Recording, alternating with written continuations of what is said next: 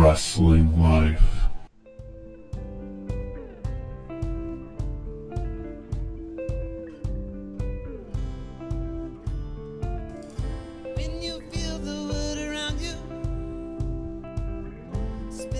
Hey everybody, it's The Wrestling Life. It's episode 237. It is June the 4th, 2020. I'm Ethan. And I'm Liam. Liam, we have so much to talk about this week. And perhaps like never before. So many things that we can't talk about. We got to talk about George Floyd. Like, we can't participate in society this week and just come on here and do a wacky, goofy show about, stupid pro wrestling without addressing, like,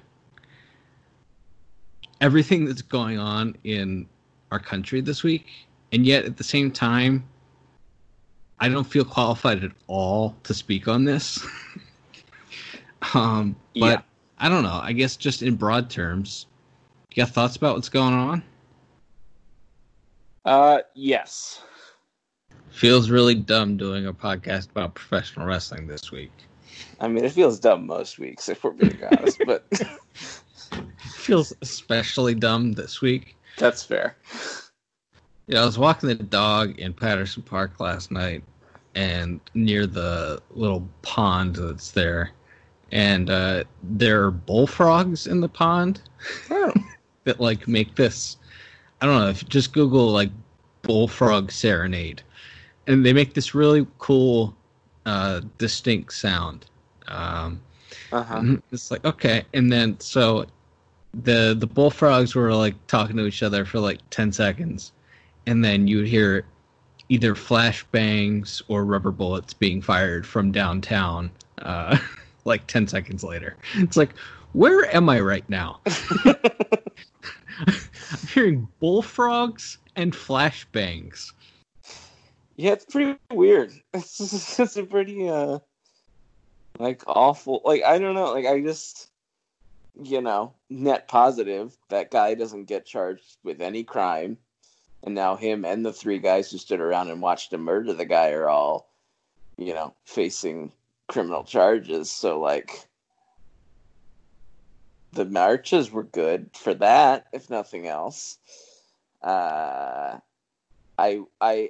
think there's a certain, like, without, like, a battle plan of where to go forward, like, are we asking to defund the police departments? Like, fire everyone and start over? And maybe make it so that, like, the people that carry guns aren't also the people that, like, write our traffic citations? Like, because that's how this changes. Like, it would require a complete overhaul of the way, like, our police, like, government enforces things and the way, like, the police are recruited. Maybe most police officers shouldn't have guns anymore. Like, or maybe, if you need help and your life isn't immediately in danger, maybe the person coming to help you shouldn't have a gun. I don't know. Like, I just, like, as much as, like, yeah, it's awesome to see all of these people out there who are fed up, and direct action has already led to change. Right. Which is good. Right. And hopefully it keeps happening. But at the same time, it's like, unless the next steps are, if the quote-unquote happy ending to this is Joe Biden becomes president, Joe Biden's not dismantling the police state. Like, unless you're still out there in 6 months yelling about this. And so I hope, this isn't getting those guys charged is really good. And I'm glad it happened. And a lot of people got shot in the face with rubber bullets. You're supposed to shoot rubber bullets at the ground, and they're supposed to, like, ricochet and, like, hit people in the legs. You're not supposed to shoot people in the face with them. Didn't know that. Yeah. I mean, I figured you weren't supposed to aim for the face, but... Yeah. Yeah, they were created to be, at least originally, they were created to be shot at the ground. They're actually, I think they were they stopped using them for years, and then I think in the LA riots they kind of became back in vogue. I was reading, but yeah, I'm spiraling here. But like, yeah, I hope the discussion just can't be. We can't just keep going. Well, there are bad eggs, and Right. it's like, well, if 8 out of every 10 eggs are bad, then we need to get a new chick. Like, I don't know, my metaphors are bad here, but like this would require a complete and utter overhaul of the way like policing is done, the roles of police, and like the way things are funded, and like you would require, like demilitarizing their arsenals, and yeah, maybe creating a new like force for doing like non-violent police tasks. And I don't know. I hope, like, I would love to see it, but I don't know, because again, we had a Democratic president when Ferguson happened, and when Baltimore, the riots in Baltimore happened. So just getting current guys or current politicians out of office is not the happy ending to this story, if we're actually looking at like long-term structural change. Right. And because systemic racism is baked into our society. Yeah. Without dismantling society from top to bottom, it's very difficult to try to workshop a solution for this. Yes. And now for something completely different. Let's talk about QT Marshall and the Bunny and Drake Maverick. I don't know. Weird week in wrestling. AEW had a lot of issues. Which I can recount later. Like, I know they're a startup, but they've been at this for like a year now, and they're still really bad at really basic things like social media and continuity, and when you're doing a taped show, making sure that the correct commentary tape is played, and things like that. Seems like some basic like even TNA. Okay, well, TNA definitely did do all of those things a few times, but yeah, that's also like hopefully the benchmark for being on like TNT in prime time would be like the benchmark would be a little higher than, well, they're around the same level from a production standpoint as 2006's TNA Impact shows. Yeah, we'll get into that a little bit later. Start with WWE chronologically here. SmackDown last week. Daniel Bryan and Sheamus is the main event. like I have to kill Bryan before his contract comes due again. Right? It's like, personally, I have no interest in ever seeing that match again, because it was the match that ended Bryan's career the first time. Even if Bryan was a complete idiot in that match, Sheamus also did hit him really hard. So I really have no interest in seeing Sheamus work anybody ever again. But Daniel Bryan and Sheamus was there. They did a really tasteless Jeff Hardy angle. What'd you think of that? Yeah, that was gross. I guess I was talking with somebody on Twitter about this. I think it's only the second most sleazy Jeff Hardy angle they've ever run. If you remember, I think it was before Survivor Series one year.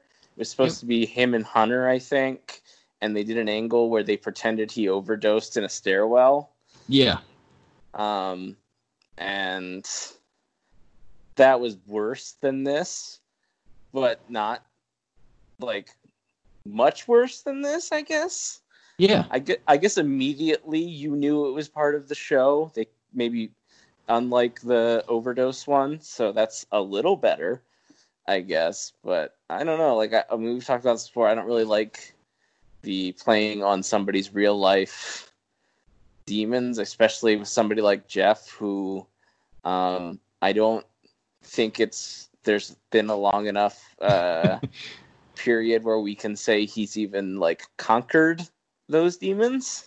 Right. It seems like I understand. It seems like a relapse is inevitable because Yes. relapse has happened every time so far. Yes, and again, I'm not making light of addiction or of personal problems at all. Like, things happen, people fall off the wagon, people are human. I get that, but to me, that's why you don't put that on your fake silly wrestling show, because this very well could happen in real life, and. Why do we need that type of thing? Why do we need drunk driving angles? It's just, to me, it feels like it's the worst parts of we talk so often about WWE living in 1999 to 2001 forever. A lot of ways creatively, and this stuff just feels like, it's like, if you remember, there was like the angle where like Hawk of the Road Warriors was like suicidal and a drunk, and like we said, they've done stuff with Jeff Hardy like this before, and Jake Roberts and other things like that. So it's just like, it just always feels sleazy and wrong and bad to do storylines like this. And also, nobody was good in the segment. Like, Renee Young's one of the more talented performers they've ever had in that role, and she couldn't make that segment work as like the reporter on the scene because she knew it was BS. You know what I mean? Yeah. Like, but just everything that you said. Obviously, I have no issues with anything that you just said, and agree with the majority of it. But can I point out, like, the main thing about doing stupid angles like this is that they've never drawn a dime. So if you're gonna do them, why not do? If you're gonna do something that doesn't draw a dime, why don't you do something normal that doesn't draw a dime, rather than doing stupid crap like this, like pushing Baron Corbin. Right? Yes, I'm advocating more Baron Corbin, unless what? Yeah, unless crap like that. Anyway, I enjoyed the Sasha Banks Alexa Bliss match on SmackDown, obviously. I enjoyed it as a match, and if you didn't know but they hate each other and just watched it as a match, you probably would have thought, it was an okay match, or it was, average to slightly above average for, the low bar for WWE women. But then, if you knew that they hated each other, oh man, that match ruled. Every match I have seen them have together has always been like the best matches of Alexa Bliss's career. And I don't think Alexa's like a terrible worker or anything. Right. But I wouldn't say she's not Misawa either. So I don't know. She and Sasha tap into something in each other. And they really they seem to bring out the best in each other, while perhaps privately bringing out the worst in each other. Yeah, so that was enjoyable. They're still building Bayley and Sasha Banks, which they'll be building till the day I die. Correct. Great. Monday night. I guess I don't even know what's on SmackDown this week. Next week's the go home show for Backlash, right? Or is this right? Because this weekend's Takeover. Right. So, but next week is the week they're doing the finals for the Intercontinental title thing. Why aren't they doing that on the pay-per-view instead of anyway? Yeah, that's weird. Anyway, and then what the hell are they doing on SmackDown this week? Probably nothing. Yeah, this feels like a week where we're gonna have like a 6-man tag and a couple of video packages, and aren't they doing a tag title match on TV this week? Are they doing Bayley and Sasha against? Yeah, that's right. Bliss They did Cross? announce that. They actually did announce that. Probably because they already taped it, and they knew that they could advertise it. But all right. So I guess we'll just have to see how that all plays out. Monday Night Raw was okay. It was long. What did you think of the show? I thought that Lana and MVP had a really funny backstage segment with each other. Where again, we talked a lot lately about the negative chemistry that certain acts have on certain wrestling shows. Yeah, and like I don't like every time I have seen Lana for like the last year, and I've heard the way she speaks and acts in these segments, I'm like, she's either like regressed as a performer, like I have never seen anyone ever in the history of wrestling regress, Yeah. or she's doing like some bizarre performance art and intentionally is trying to be the worst actress I've ever seen in anything ever. And either way, I think it's brilliant. Yeah, so okay, but the weird thing about, so Bobby Lashley and Drew McIntyre is the world title match, so Right. MVP's the setup guy and he's kind of managing Lashley, so he's the setup guy, so whatever, but still, somehow they're still trying to shoehorn Lana into this feud, but then Lana said she was going to interfere in the main event of Raw, and then she didn't. She just came out. Uh-huh. It's really weird show. Seth Rollins and Aleister Black wrestled for like an hour to start the show. They sure did. It's a good match, but and if you missed it, they replayed the ending of that match about 3 times. So legitimately, that match went till like was the promo, whatever, everything is set up, and the finish of the match was the first 40 minutes of the show. Mm-hmm. And then 20 minutes later, they did a lengthy video package recapping the match at the top of the 9 o'clock hour. Yeah, it wasn't just quick replays. It was like a full-on video package with like graphics and slow motion and stuff. I'm like, wait a minute, did I miss? Are we doing this again? Like, what? Yeah, I don't. That was bizarre. But I guess it's leading to either Rey Mysterio returning or the in-ring debut of his large adult son, Walter. Yes, Walter Mysterio. The Prince, maybe debuting. Do you think they know? Like, obviously, so the word was when they set this angle up, it's like, it's an out. Rey Mysterio signed an 18-month contract when he came in, so this is either his contract's coming up, he either re-signs and they do Seth Rollins and Rey Mysterio, or he doesn't re-sign and that's the end of Rey Mysterio. Do you think they knew, or do you think they know now what they're doing? I mean, the fact that they put Rey and Dominic on TV tells me that he's coming back.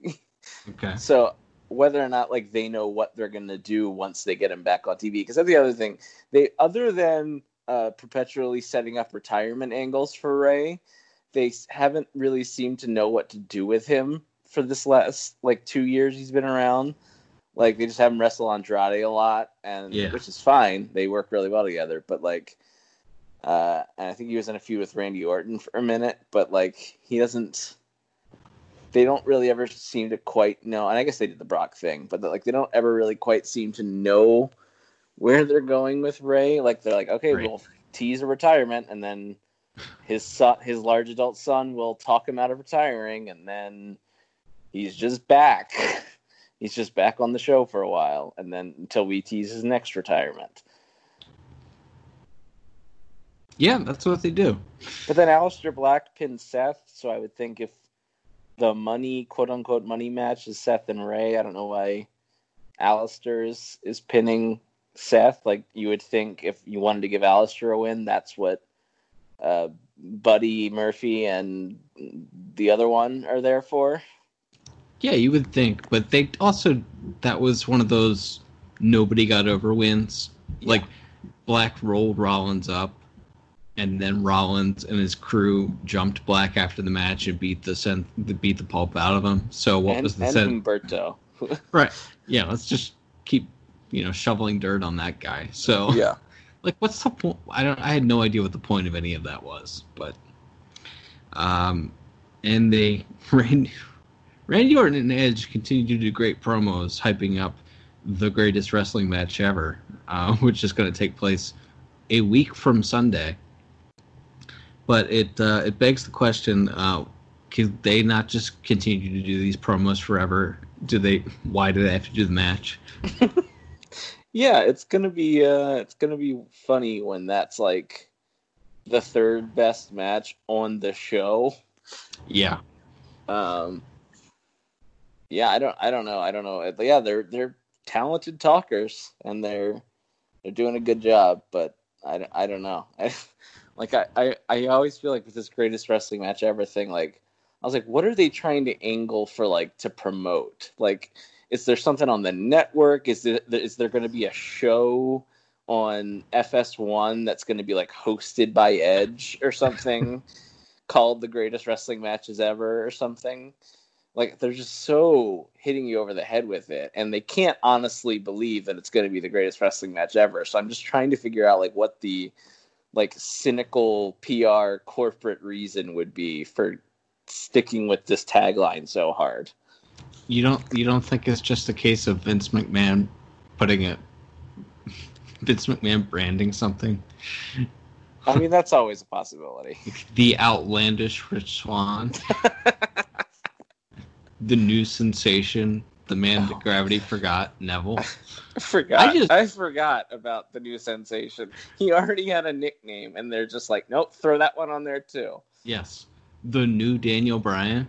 The new Daniel Bryan, the real AJ Styles. The real Brock Lesnar, if you want to go back 16 years. Yeah, 17. He likes to use the same ones, too, because you can find, like, clips of him referring to Bob Backlund in '94 as the lunatic fringe.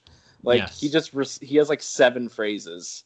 Yes. But I can imagine, like, Velveteen Dream is going to get the androgynous label when he goes up to the main roster. You would think, yeah. So I just thought this was a case of a Vince McMahon branding thing that just went awry. Quite possible. Yeah. All right. So Matt Riddle, Dominik Dijakovic are coming to the main roster. I like Dijakovic's chances better if they change his name, because that name has just never made any sense. It's not a name I could see WWE being able to push very well. But he's tall. He is. And, yeah, he seems like a prime winner for the lose your first and/or last name sweepstakes. We haven't had one of those in a while, so sure. I could see him going to just Donovan, or maybe they lose the Kovic and his first name, and he just goes by Dijak. I could see either of those happening because, I just don't see. That's too many syllables for Vince to see as a main eventer. Yeah, and it's also a bad name for the record. Like, it's not gonna. I don't think it's gonna break anyone's heart if they do change that. Right. Exactly. One thing that Vince McMahon and I do have in common is that we don't like guys who don't wear shoes or knee pads. And Matt Riddle doesn't wear shoes or knee pads. He's also, probably 6'6", 230 pounds. He's kind of like right on that borderline of a guy too small for Vince to take seriously as a top guy. Mm-hmm. In addition to the fact of whatever he has, what's real, what's not, I don't know. But Matt Riddle, like, no matter how much lip service they pay to, oh no, they know what they have in him, I can't see this working out well. Do you agree or disagree? I agree, based a lot on how uneventful a lot of his NXT run was. Prior to him being in a wacky odd couple tag team with Pete Dunne, like, there's like long stretches where he was just kind of hanging out, or he was like the TV program for somebody. Right. And so to me, it never quite felt like they, like Hunter. And same thing, I think, with Keith Lee for a long time, where it's like just like these uber talented people who have, more charisma in their pinkies than a lot of the guys that, are on the main roster having their whole bodies. And you're like, and that always worries me. It's like, if Hunter doesn't see it when it seems so obvious to me, it's like doubly sure that Vince won't see it to me, because, and part of that, there's always that thing where people are like, well, maybe Hunter thought they were going to get called up right away, so he wasn't going to try to build the shows around him. I was like, maybe, but he was down there for like 2 years, and they did not a lot with him. Yeah. So yeah, it does worry me that if he wasn't even used to his full potential in NXT, you know, a la Sam Zayn or some of these other people that were great on NXT TV, and then were just kind of underutilized or put in the wrong roles on the main roster. It's like, well, they didn't even know where to slot him on the quote unquote the good show. So yeah, that worries me a bit. Well, I guess we'll just have to file that under We'll See, as we usually do here. That's right. So there's a takeover this Sunday. You know, we don't have to go, super in depth on these, but we'll just run down the card real quick. Mia Yim, Shotzi Blackheart, Tegan Knox versus Aunt Candice, Dakota Kai, and Raquel Gonzalez. Aunt Candice is going through some things. Really, look. Uncle John is a bad influence on her. And Uncle John's wrestling Keith Lee for the NXT North American title. Johnny and Candice are really bad at playing bad guy wrestler. Mm-hmm. And they're like uber talented people. I don't understand why we must do this.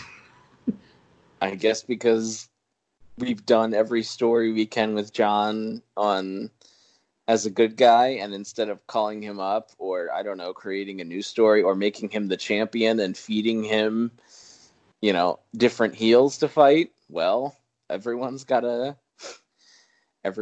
got to turn heel. We went down the list a month or two ago of all of the people. But again, a lot of times you at least get to the main roster before your babyface character is ruined and you have to turn heel. Right. Johnny was kind of dead in the water, like, as a babyface, like 6 months ago, and then they like half turned him heel, and then didn't, and then he won the title, and then he lost it right away, and then he was just kind of floundering for a while, and then he justifiably was not happy that Tommaso Ciampa came back, and everyone was like, "Hey, this is a good guy now." Yeah. He pointed out the inherent flaws in the narrative. Storytelling of NXT, and that made him a bad guy. And yes, now he's dragged Aunt Candice down into this world. It's just, they're the two most natural baby faces. If you ever see like anything that they do outside of WWE television, like, they just come across as like these two super nice dorks who love wrestling and Star Wars. And you're like, these are not mean people. Right. These are not people who are sinister or who, like, I don't know that they would have the energy to be evil. They're just really bad at delivering the promos like that. Probably for every reason you just said. But anyway. Finn Balor's wrestling Damian Priest. I'm sure they'll have a good match. Sure. Tommaso Ciampa's wrestling Karrion Kross with Scarlett. They haven't ruined Karrion Kross and Scarlett yet, I don't think. I haven't watched this week's NXT yet. But kind of weird to see Ciampa there as the setup guy. But, the thing about Gargano and Ciampa, too, is the bodies have kind of turned on them. Yeah. like Gargano doesn't really wrestle in between takeovers that much. And Ciampa said he can't go on the main roster because his body can't hold up to a house show schedule, and he's coming off a broken neck. So maybe it's best that, I don't know, they just keep finding different things for them to do down there, because what else can they do with him at this point? Yeah, I mean, that's fine. That's maybe you have them wrestle, one match, and then you write them out of storylines for a few weeks, and having Karrion Kross get a big decisive win over a top guy lets that character move forward into whatever his next feud is, and you let Ciampa kind of fade away and take another month off until you figure out what your next move with him is. Right. Charlotte, Rhea Ripley, Io Shirai for the NXT Women's Championship. Charlotte's just all over every show, and she's cutting her Charlotte promos, and I put over the great promo that she cut, which seemed to be unscripted, like a month or month and a half ago, and since then they've written a long Charlotte Flair promo on just about every show. That's what happens when you make that wish on the monkey's paw. It always comes back to bite you. You're like, I just want one good Charlotte promo. And they're like, all right. And then you also get 365 not good ones. And then Adam Cole and Velveteen Dream in a backlot brawl for the NXT Championship. I guess this will be another of your favorite cinematic matches, pal. That's right. Which one of them? So the only other backlot brawl I remember is the Piper Goldust one. Yeah. Where, Piper almost died. And which one of them? Will they recreate the spot where somebody's clothes get stripped off and they're wearing negligee? I don't think that would fly. But you never know with these people, I could see them redoing the baseball bat in the Cadillac spot, or it looks like somebody gets hit by a car spot. Although the first time it was because Roddy Piper actually got hit by a Cadillac. Yeah. But as far as some of the there's that if you watch that match, there are things about that original backlot brawl that are great, but also it comes across as a hate crime if you watch it in 2020. It's this weird mismatch of the super intense brawl. Yeah. But also, yes, incredibly homophobic, and also there's an O.J. Simpson parody in the middle of it. Yeah, that made no sense whatsoever. So yeah, that is it's a weird thing, but yeah, that was my thoughts. It was well, hopefully this will lead to a lot of funny things with the Undisputed Era trying to get involved, and the serial killer who now also is an artist. That was the big reveal this week, is that he draws caricatures. I remember his name now, Dexter Lumis. Yeah, I didn't see the whole segment. I just saw a picture of him holding a little caricature of him in a car with the other three members of Undisputed Era tied up in the back seat. So he's a murderer and a talented penciler. That sounds really dumb. All right, cool. Every segment with Dexter Lumis feels to me like they threw it together 2 seconds, and they were just taking, and it was also in the middle of a bad improv class. Sure. He's a murderer. He's gonna slither out from underneath the ring. He's an artist now. What? Yes, and right. And we just have to go with it because those are the rules of improv. Not only that, but he's so eerie and creepy. An ominous tone falls over the room when he walks in. You'd have Byron Saxton tell me that 14 times. Yeah, so Cole's been champ for over a year now, right? Yep. There was some unpleasantness with Velveteen Dream that was never really addressed. There was one denial, but no follow-up a while back. Do you think anything's ever going to come of that? No. unless there are other examples of that behavior. Because it seems like whatever the accusations made were, it wasn't enough for anybody to care for longer than a day, or for the company to think it was a problem. So, right. I'm not proclaiming anyone's guilt or innocence, but unless there are other people willing to come forward who have similar stories, yeah, I think he kind of dodged a bullet on that one. What do you know about that? So it's NXT TakeOver in your house coming up this Sunday. And then we have Backlash a week from Sunday. And then AEW Dynamite this week. It was a taped show. Before we get into AEW, I just want to talk about the Drake Maverick thing for a moment. Oh, I'm sorry. I didn't mean to cut you off. Obviously, you're very fired up about what they did with Drake Maverick this week. So, some years ago, you may remember, there was this thing called the Cruiserweight Classic. Kota Ibushi was in it for some reason, and Zack Sabre Jr. and other talented fellows. Yeah. And there were like a couple of matches they did in that tournament that were like trying to prey on like real life things. Like they had done this redemption arc with Brian Kendrick, who had, talked about his problems with drugs and alcohol and how he'd gotten clean, and he wanted this one last shot to prove that he could still go and everything. And he wins the first couple of matches, and then he loses to Kota Ibushi in a really emotional match. And him and Daniel Bryan hug as the show goes off the air, and everybody's crying.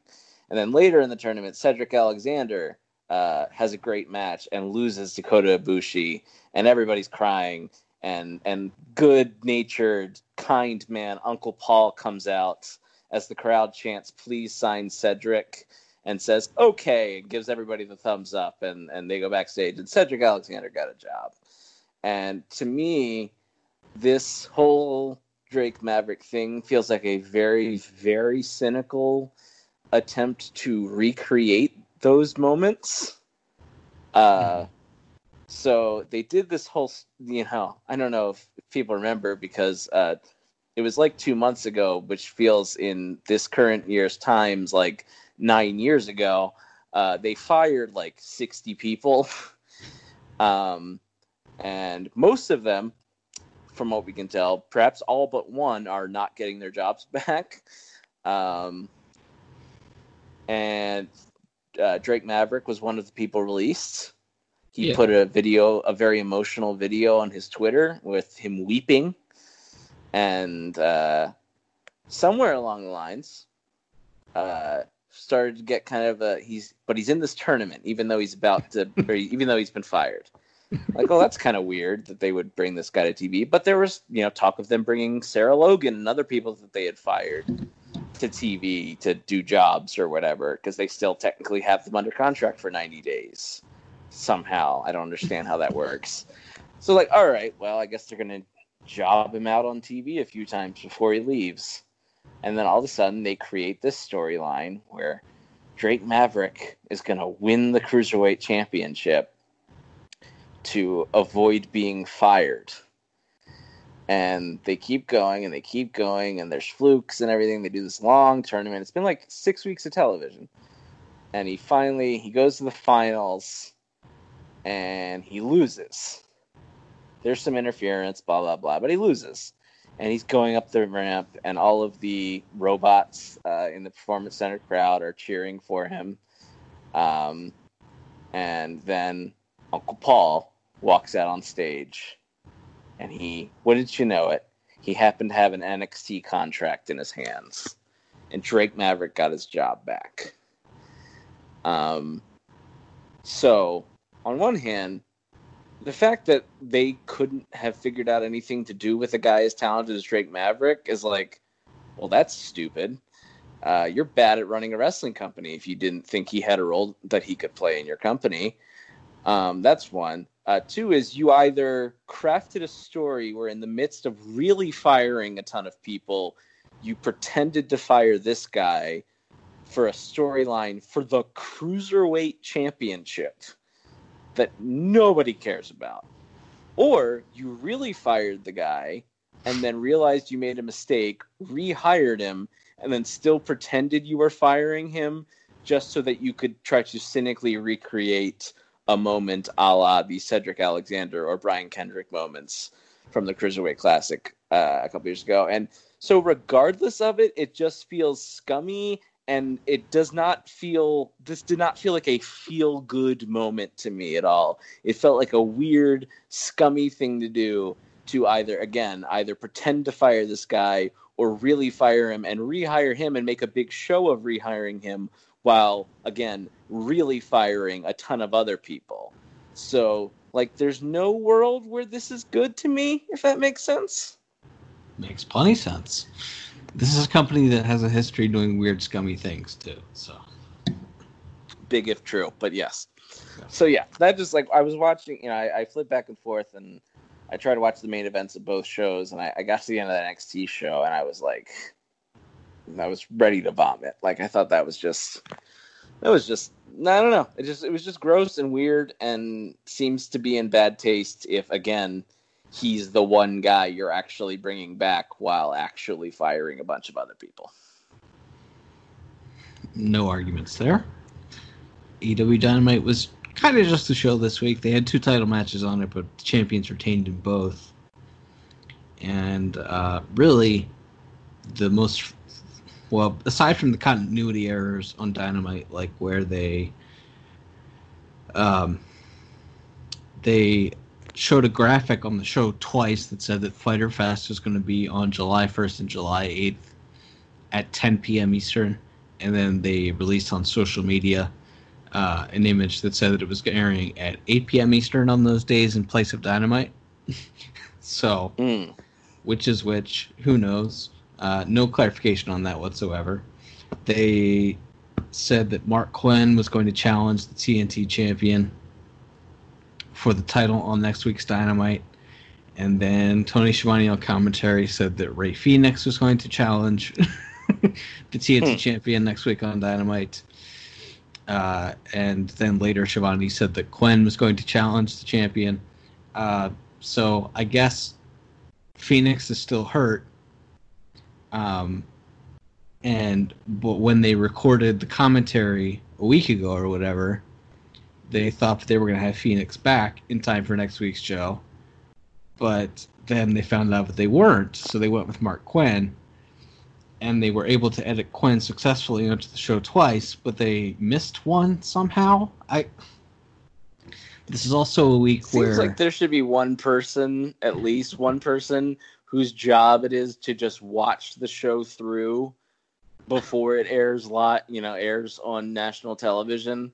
Just make sure that there's nothing like that on the show. An editor or... Yeah, you'd think. A continuity czar? I don't know. Come up with a wacky title for him. Sure. It was a taped show. They taped this last Thursday. Or whatever the deal was. So, also, AEW Dark this week, they published it as an unlisted video at 7 p.m.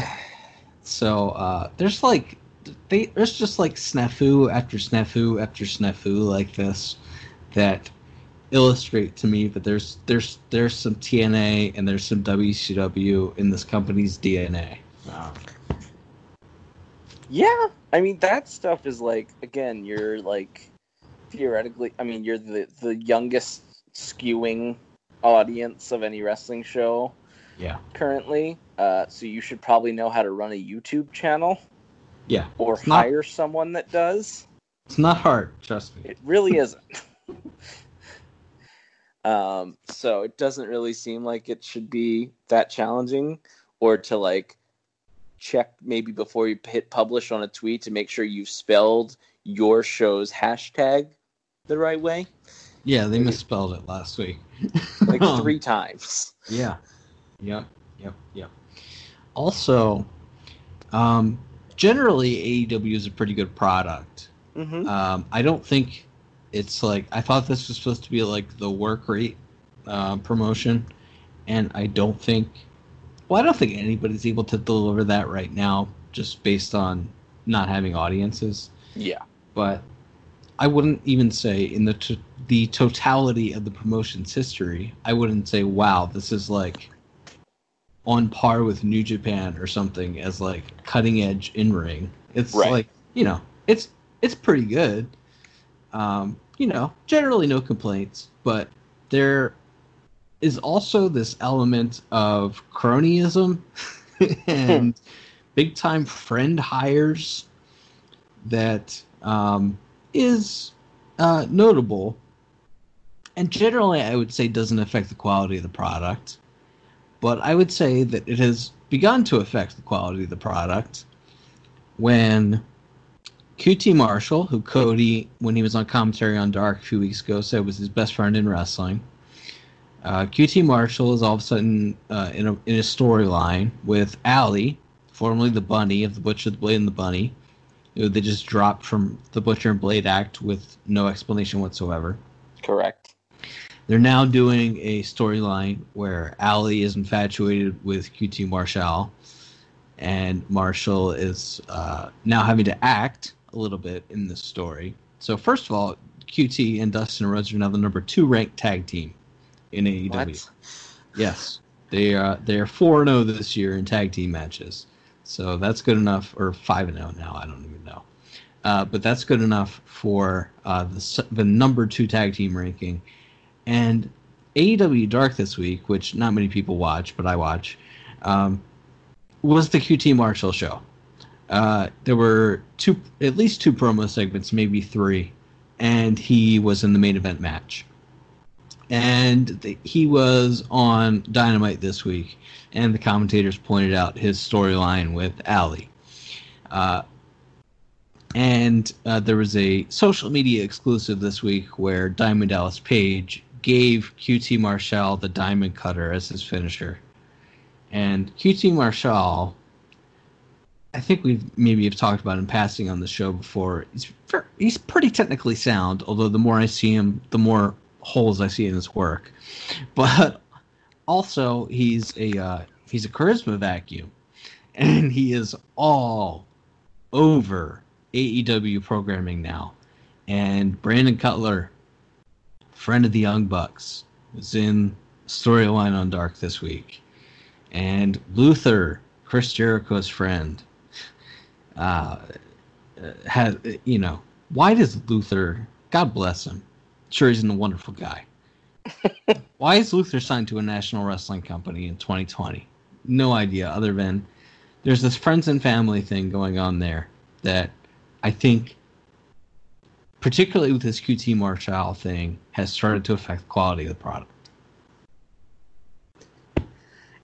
Yeah. My thing, and I've referred to QT Marshall as the Yoshihashi of AEW before.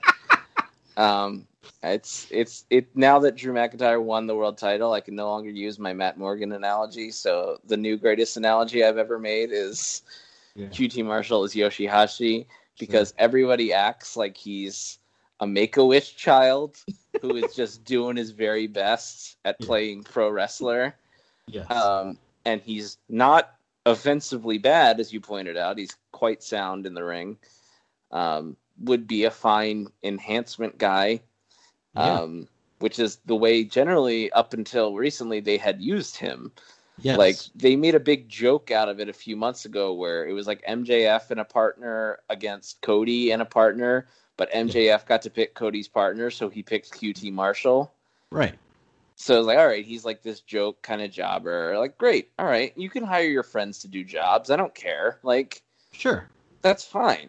Same with Brandon Cutler, the Young Bucks cameraman on Being the Elite or whatever. Great. Fine. Do and to a lesser extent, I understand you have to watch Dark for your job, so you care about the quality of that show. Yes. I don't watch it, so I don't really care if you do storylines with Brandon Cutler and the Librarian on that show. But yeah, that's when it starts leaking into the main show. That's a problem. That's a big problem for me. In the same way when it's like, the open, when they do those tags on the undercards of the G1, and it's like Okada and Yoshihashi against Suzuki and Zack Sabre Jr. Like, man, I wish like literally any other member of Chaos was teaming with Okada, because this would probably be really good.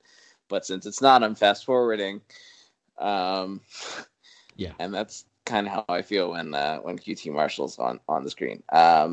So yeah, and we kind of, that led us to an aside about Cody potentially hiring the former Zack Ryder, right? Which I just like to bring up because, admittedly, I'm a fan of his and have been for a decade, so I'm probably not unbiased in this. But like, Zack Ryder could bring things to this company that other people can't, because he's really good. Like, he's been very good at social media and YouTube, and like he has ins with people in action figure companies and things like that. Like, he has value beyond just being a guy who is or isn't talented at wrestling. Right. So like bringing him in would not be a problem to me. Especially I think if you bring him in with Hawkins and their team, because you can always use more tag teams. That's fine with me. But to your point, when you bring him in addition to bringing in a bunch of technically sound but not very interesting or charismatic guys who are also friends with the EVPs, it becomes a pattern. And when a guy who maybe does have more value than just being friends with the right person comes in, he still gets lumped in with that crew because he's friends with the wrong person in that case, I guess. So that just struck me as we were discussing, the potential of Cody bringing in even more of his friends. It's like, well, some of Cody's friends probably actually do have value and could bring something, even if it's not necessarily to the main TV product. They can help out in a lot of different ways. I don't know what QT Marshall is helping out with, as far as clearly it's not the view count on AEW Dark. So I don't know, man.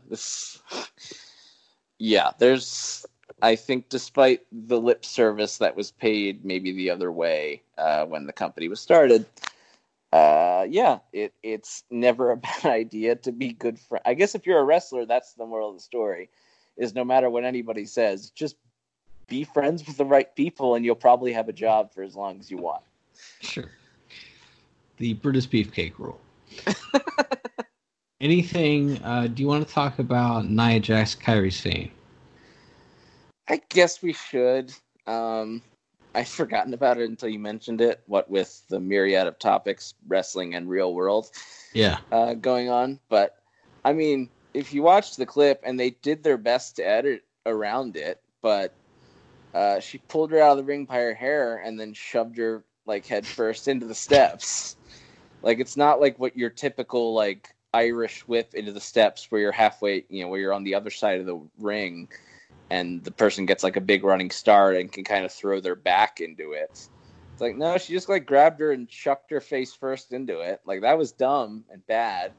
And if you hurt that many at a certain point, I'm willing to say accidents happen, and I'm sure there is a certain viciousness with people that don't like her online that isn't there with maybe other people. Mm-hmm. So I don't condone that in any way, but if people keep getting hurt, let's call this the Sheamus rule. If people keep getting hurt wrestling you, you're bad at wrestling at a certain point. It can't all be accidents. It can't all be the other person's fault. And if this is the, like, I don't know, 7th or 8th time someone and at least the second that Kairi has maybe gotten injured wrestling her, that tells me that she's not good at wrestling, because the whole point is to not really hurt the other person, right? That's still the point of this, right? I think it is. Yeah, I would just like, I'm not a wrestler. Shocking, I know. Yeah. But I would say since her most recent return, Nia Jax, she's just physically not capable of doing a lot. And a lot of, I would say, in a lot of, I see spots in matches with her and Kairi where Nia's half-assing it and not like doing the full, completing a move to, and just kind of like going through the motions, and this is the result. So yeah, I think that's a fair assessment. Like, and again, we talked about this, I think, leading up to Money in the Bank. Like, yeah, she just doesn't look like she doesn't move well. And I never thought she was like a super great natural athlete in her earlier work, but yeah, this is like kind of another level where it's a lot of like, don't get me wrong, she's not Kali or Andre, post post 85 or whatever, but like it's trending closer to that direction than it is, the other way. Right. All right, we've been talking for a long time. Is there anything else you want to talk about? No, I think as always we've most likely said too much, but yeah, it's been just a terrible week in the real world and a weird week in the wrestling world. So yeah, let's just take it on home and hope everything's a little bit better tomorrow. But at least we were able to talk about it here this week on the first and only wrestling podcast. Yeah, that's right. So, till next time, I'm Ethan. And I'm Liam. We'll be back soon with more stories from the wrestling life. Adios.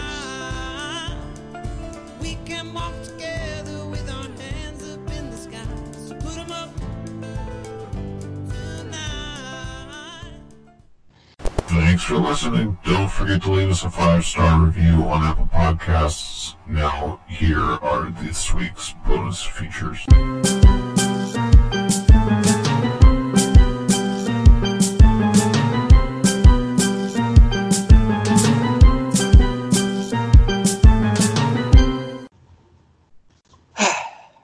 Well, let's talk about QT Marshall. Do I have permission to put that in the show? I think that should be the opening of the show. Like, yes. I don't... All right. We'll do an open, and then I'll splice that in, and then we can segue to talking about wrestling. Okay. I try to keep on keeping on.